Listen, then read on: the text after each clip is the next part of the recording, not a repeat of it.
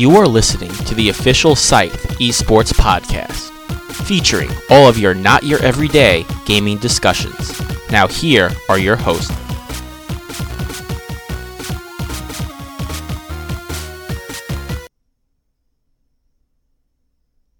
Hello, fellow listeners. This is the first episode of the Scythe Esports Podcast.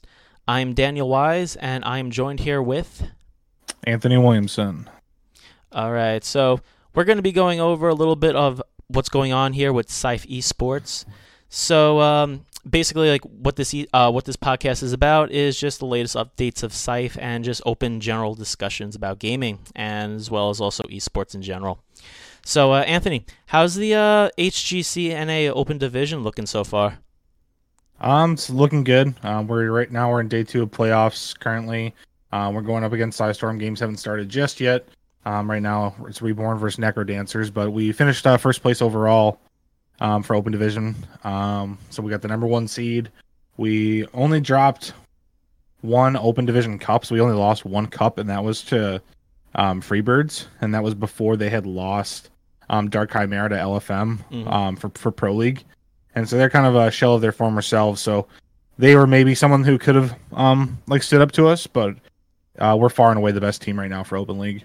Yeah, it's a real shame what happened with Freebirds. I was actually watching them yesterday during the tournament, during the Opens, and they were actually putting up quite a bit of a fight. I believe it was against Psystorm. They actually came close to finishing them off. They had a 1 win against them, but in the end, Psystorm wound up beating them and then moving on. But I actually saw them really trying to grasp on and hold on and just battle back a lot against Psystorm. However, I remember what you were telling me about that they have been, a shell of their former selves in a sense. They were a lot more competitive. They were a lot better. What exactly do you think has changed the tides a bit with that? Like I said, it's mostly just them losing Dark Chimera. Mm-hmm. Like I said, he went over to LFM Esports in Pro League, so they needed another player. They picked him up out of Open Division, which is a great opportunity for him, right? Because he goes right into a Pro League team. Oh, yeah, exactly. Bypasses Crucible, obviously. It's a little disheartening for the team. Obviously, they lost one of their best players. And then that kind of, I feel like hurt their motivation just because that had happened to them. Mm-hmm. And so I feel like that was why they're just kind of a weaker team at this point. But like you said, they did put up a good fight. But I think if they can get it figured out, they still have an opportunity here through the lower brackets. They still can come out. They just got their work cut out for them for the rest of the tournament. I totally do feel that they will eventually get back on where they were. I think that the big thing right now is just really trying to relearn and try to regroup themselves and then basically proceeding onward from there. Obviously, losing a big player like that really does... Yeah. It's really a big damper on your team, but I'm pretty sure it's something that they could oversee and just basically try to find a whole new player or just try to practice and just regroup themselves. Yeah, well, it's kind of funny. So the player that they had replace Dark Chimera was Caesar Salad, who actually was previously playing for Scythe Esports, who was their 5th rotation before Elheim came over and started playing with them.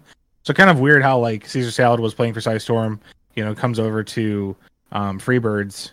And then, but they obviously don't win with him, so it's kind of disheartening for on both sides. You know what I mean? Oh yeah, definitely. It was basically just losing a team member and then having them switch over, and pretty much just seeing that happen. It was disheartening, as you said before. Basically, it can also work in the opposite way as well for the team that lost the player. In a sense, because then they actually see that they have to start working harder and start figuring out a new strategy, and in a way, that change actually can help them persevere more. Yeah, it can.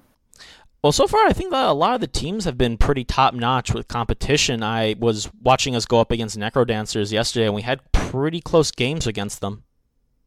Yeah, I mean, we still finished them 2-0. Mm-hmm.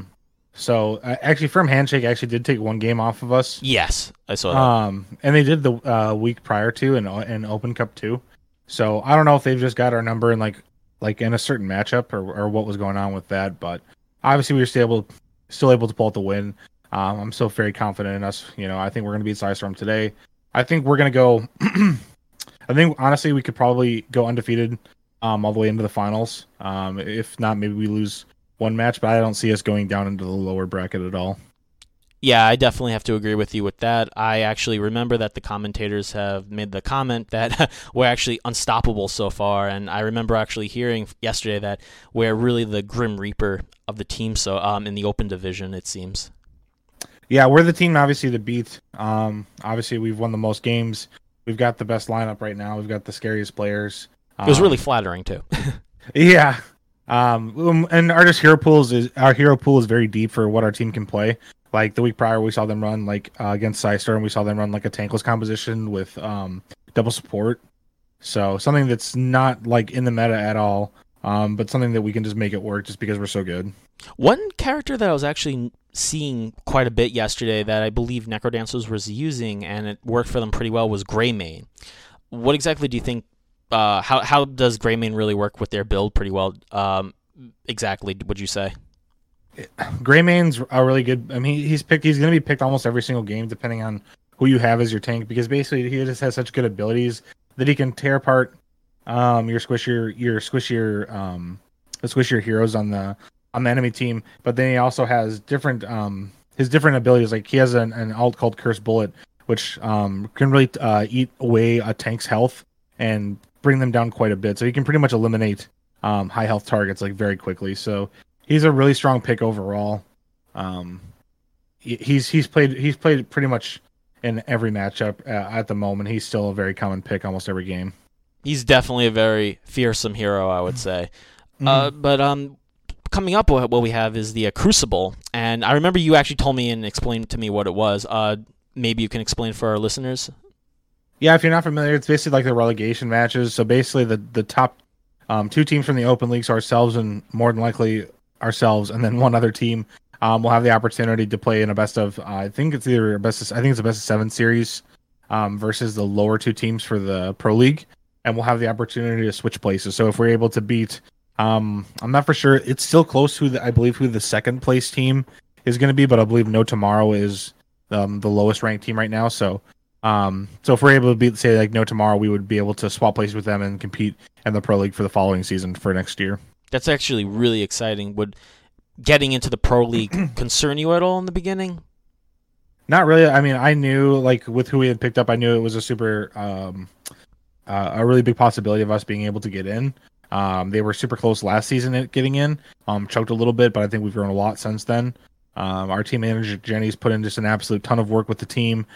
We've been scrimming hard. We've been beating better teams in Hero League, or in Pro League for our scrimmages. And so if we can take what we've learned through those games and apply that, I think we have a really good chance at being competitive in the Pro League. Definitely seems like the HOTS team is suited up pretty well. We also have some other big news for our other teams, especially for StarCraft 2. We have some pretty big signings. So what's the number one signing that we got so far? So our biggest signing to date right now was signing Zest out of South Korea. Currently playing in GSL Global StarCraft League. He just won his last match versus Stats. It was a PvP. Was able to come back on a 3-2 for 3-2 for the win. He's playing again this Saturday. He'll be playing versus Maru, who he lost to last season in the final. So he made it to the finals last season and got totally bopped by Maru 4-0. The matches, the entire series took less than 45 minutes. So, but hopefully Zest can take what he's learned in that matchup and then have something ready here and prepared for Maru. So how many times has Zest gone up against Maru? Was that the first time and this is going to be the second time, or were there other matches between the two of them? I mean, over the course of the years, they played each other many, many times. So Maru basically was the one that walked away with the most victories in a sense, or was it the other way around? I'm not for sure offhand. I mean, I could find out if we really wanted to know what their overall matchup is against each other. Yeah, I was wondering if they were maybe old school rivals or something along those lines. Seems like they've been competing against each other for literal years. So, so they definitely have each other's numbers. They've got hundreds of matches against each other, so 100%. They know each other very, very well. Oh, exactly. Yeah, those are the matches that really make the most exciting to see between two people that just know each other pretty well, like their strategies, their plays, and then just trying to see how they think through stuff, and it just gets really intense in a sense. Yeah, absolutely. And then we have some other pretty big events coming up. We have a DreamHack in Montreal and Austin. So we have two games that's for Hearthstone and Brawlhalla, correct? Yeah, for StarCraft 2, Hearthstone, and Brawlhalla, correct. Oh, and StarCraft as well. So Yep. who's actually going to be competing there in StarCraft 2? For StarCraft 2, we'll have our other bigger pickup for this year, which was Cham, Mm-hmm. who's the second best player out of Mexico, plays Zerg, highly competitive. I would go as far to say he's one of the best players to never have gone to Korea. Most players at some part of their careers have gone to Korea for training and stuff. He's probably, like I said, I would say the best player to date foreigner that has not gone to Korea for training at all. Nice, So, nice. So he's got a really good opportunity, and that's something we might even do next year is get him out there to get him even playing at an even higher level. Oh yeah, especially more exposure abroad would, and especially like in Korea too, because I've seen their StarCraft League there, and they're pretty intense. Especially Mm-hmm. seeing like how people like Zest play, as well as some other Korean people that are also players, gamers, in StarCraft. They are really intense, and just how like they have just decimated certain opponents from the U.S. as well as from other countries. They just are on a completely different level. It's pretty crazy. Yeah, there's two foreigners that can really like. I mean, any foreigner has been there have been foreigners that have been able to take games of Koreans and win sets and stuff, and even won Korean based tournaments. But the two highest ranked foreigners right now are going to be Neeb out of the United States and Cyril out of Finland. Neeb is going to play tonight actually for GSL versus TY. And if he's only the second foreigner to ever make it to the into the semifinals before. Prior to this, it wasn't done. It hasn't been done since 2012. Oh, really? Wow. And the person who did it was twice. They did it 2 seasons back to back. It was his name was Liquid Jinro, a Terran player from back in the day from Wings of Liberty. So it hasn't been done in a super long time, and so but he's got his work cut out for him. Ty's a really really good player. Would you say that there has been an increasing amount of people that are foreigners that have taken, or at least placed, if not taken the entire tournament in Korea in StarCraft? There's not been a lot. Mm-hmm. So far there's only been 2 that have really been able to take major tournaments over Korean players, and that's Neeb and Cyril. Exactly. One thing that I've actually was thinking about was perhaps And Scarlet actually. Gotcha. One thing that I actually was thinking about before was I think a lot of players that have placed in these Korean tournaments, for example, they have traveled all over the world. They've gone up against people with from different countries, and they have also seen various different strategies from various players from countries in Asia and possibly Europe as well as also Canada. So I was actually kind of thinking that maybe these people, maybe people in other countries have a completely different way of doing strategies that maybe people in the Western countries aren't too familiar with, and that's how they often stick us, and how they're so good. So I was wondering if maybe do you think that it's possible that these people travel, that these players, these gamers travel abroad to these foreign countries and pick up their strategies and then kind of like use that against them as well as their other opponents in the West to really just vamp up their competition and get even better than they were before? Yes and no. In reality, it's actually the opposite way around. Typically, the foreigners play a more different style than the Koreans. The Koreans play a pretty standard style, relying heavily on their macro mechanics, and then relying heavily on their micro rather than the strategy itself. Basically, just being able to make it work, regardless of what the opponent is doing, especially if it's a foreigner. Where the foreigners do sometimes take games from Koreans is because they're playing a very off style, and maybe the Korean player isn't prepared for it, doesn't really know what's going on, and doesn't really have anything planned for that specifically. And sometimes that can actually be their downfall. But no, typically when players go to Korea, it's just to play against it's the foreigners go to Korea to play against the Korean players who have that better micro play, and just need to be playing against them consistently to understand how they can adapt their own game to be better. I see. Because I know that one of our participating contenders in, I believe it's going to be in DreamHack Montreal, is Teebs, and she has actually competed in Taiwan not that long ago in Hearthstone. So that was actually just something that I was thinking about, was maybe she's picking up some different strategies in Taiwan that possibly could help her lead forward into victory in Montreal. I understand that she did pretty well in Hearthstone, in the tournament in Taiwan. So how do you think that she's looking to go into Montreal this time at DreamHack? She hasn't had the best season this year. I think this is going to be the turnaround point for her, though. She did really great in 2017. That was a real highlight year for her. Kind of fell off the wagon a little bit, but I think once we get going here and now being a part of the team, I think it's really going to energize her, and I think she's really going to show up in Montreal this year.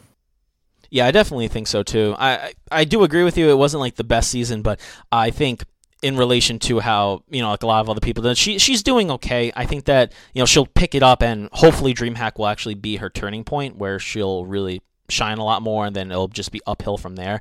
Was like a little bit stagnated, I'd say, in her performance, but I think that DreamHack's going to be. I really do feel like DreamHack's going to be her moment to shine, in a sense. Yeah, the meta's changed a lot this season too. I mean, there's been new packs unlocked, so we'll see how that comes into play as well. Since we just got a new pack here not too long ago for an expansion, so we'll see how that kind of plays into everything. Interesting.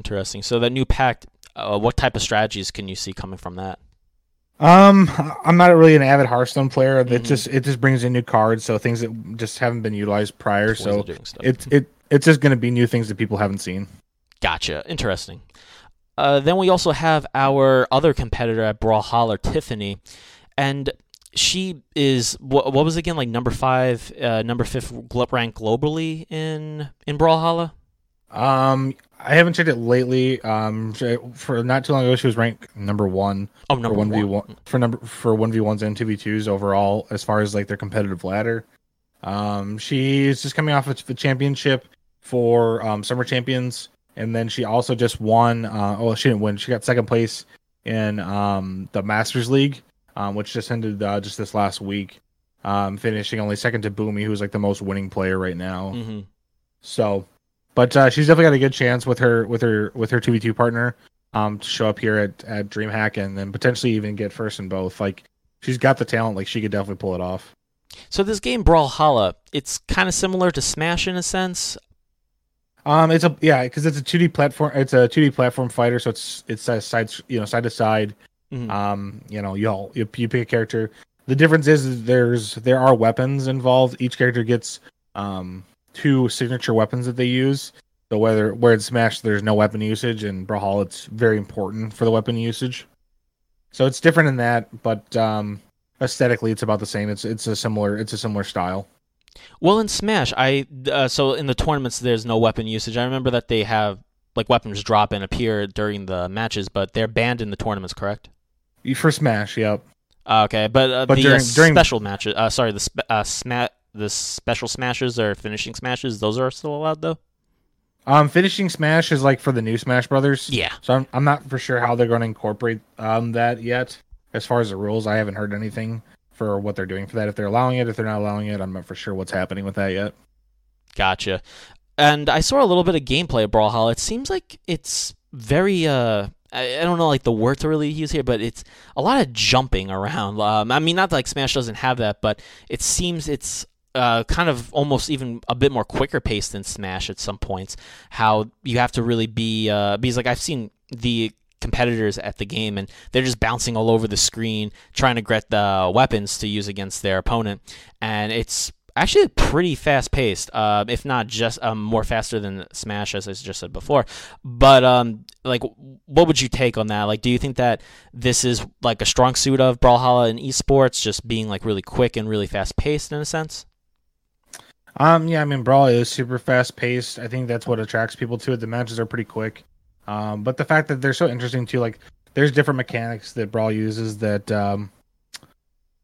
doesn't happen in Smash. So for example, in Smash, you've got a shield. In Brawl, in Brawlhalla, there's no shield ability. You do have a dodge that completely dodge any attack, but you only use it once until you hit the ground. It's got a 3 count jump, so pretty similar to Smash. It resets once you hit a ledge. So there's a lot of like ledge guarding and stuff in the game too. So they play it very similar. Like if you're a Smash player, you could probably pick it up like pretty easily. Interesting. So would you say that's big potential Brawlhalla in esports. I have to say, like, Brawlhalla, it wasn't like really a big name that came to mind in, competitive sport and competitive video game competitions. But do you think that because of the similar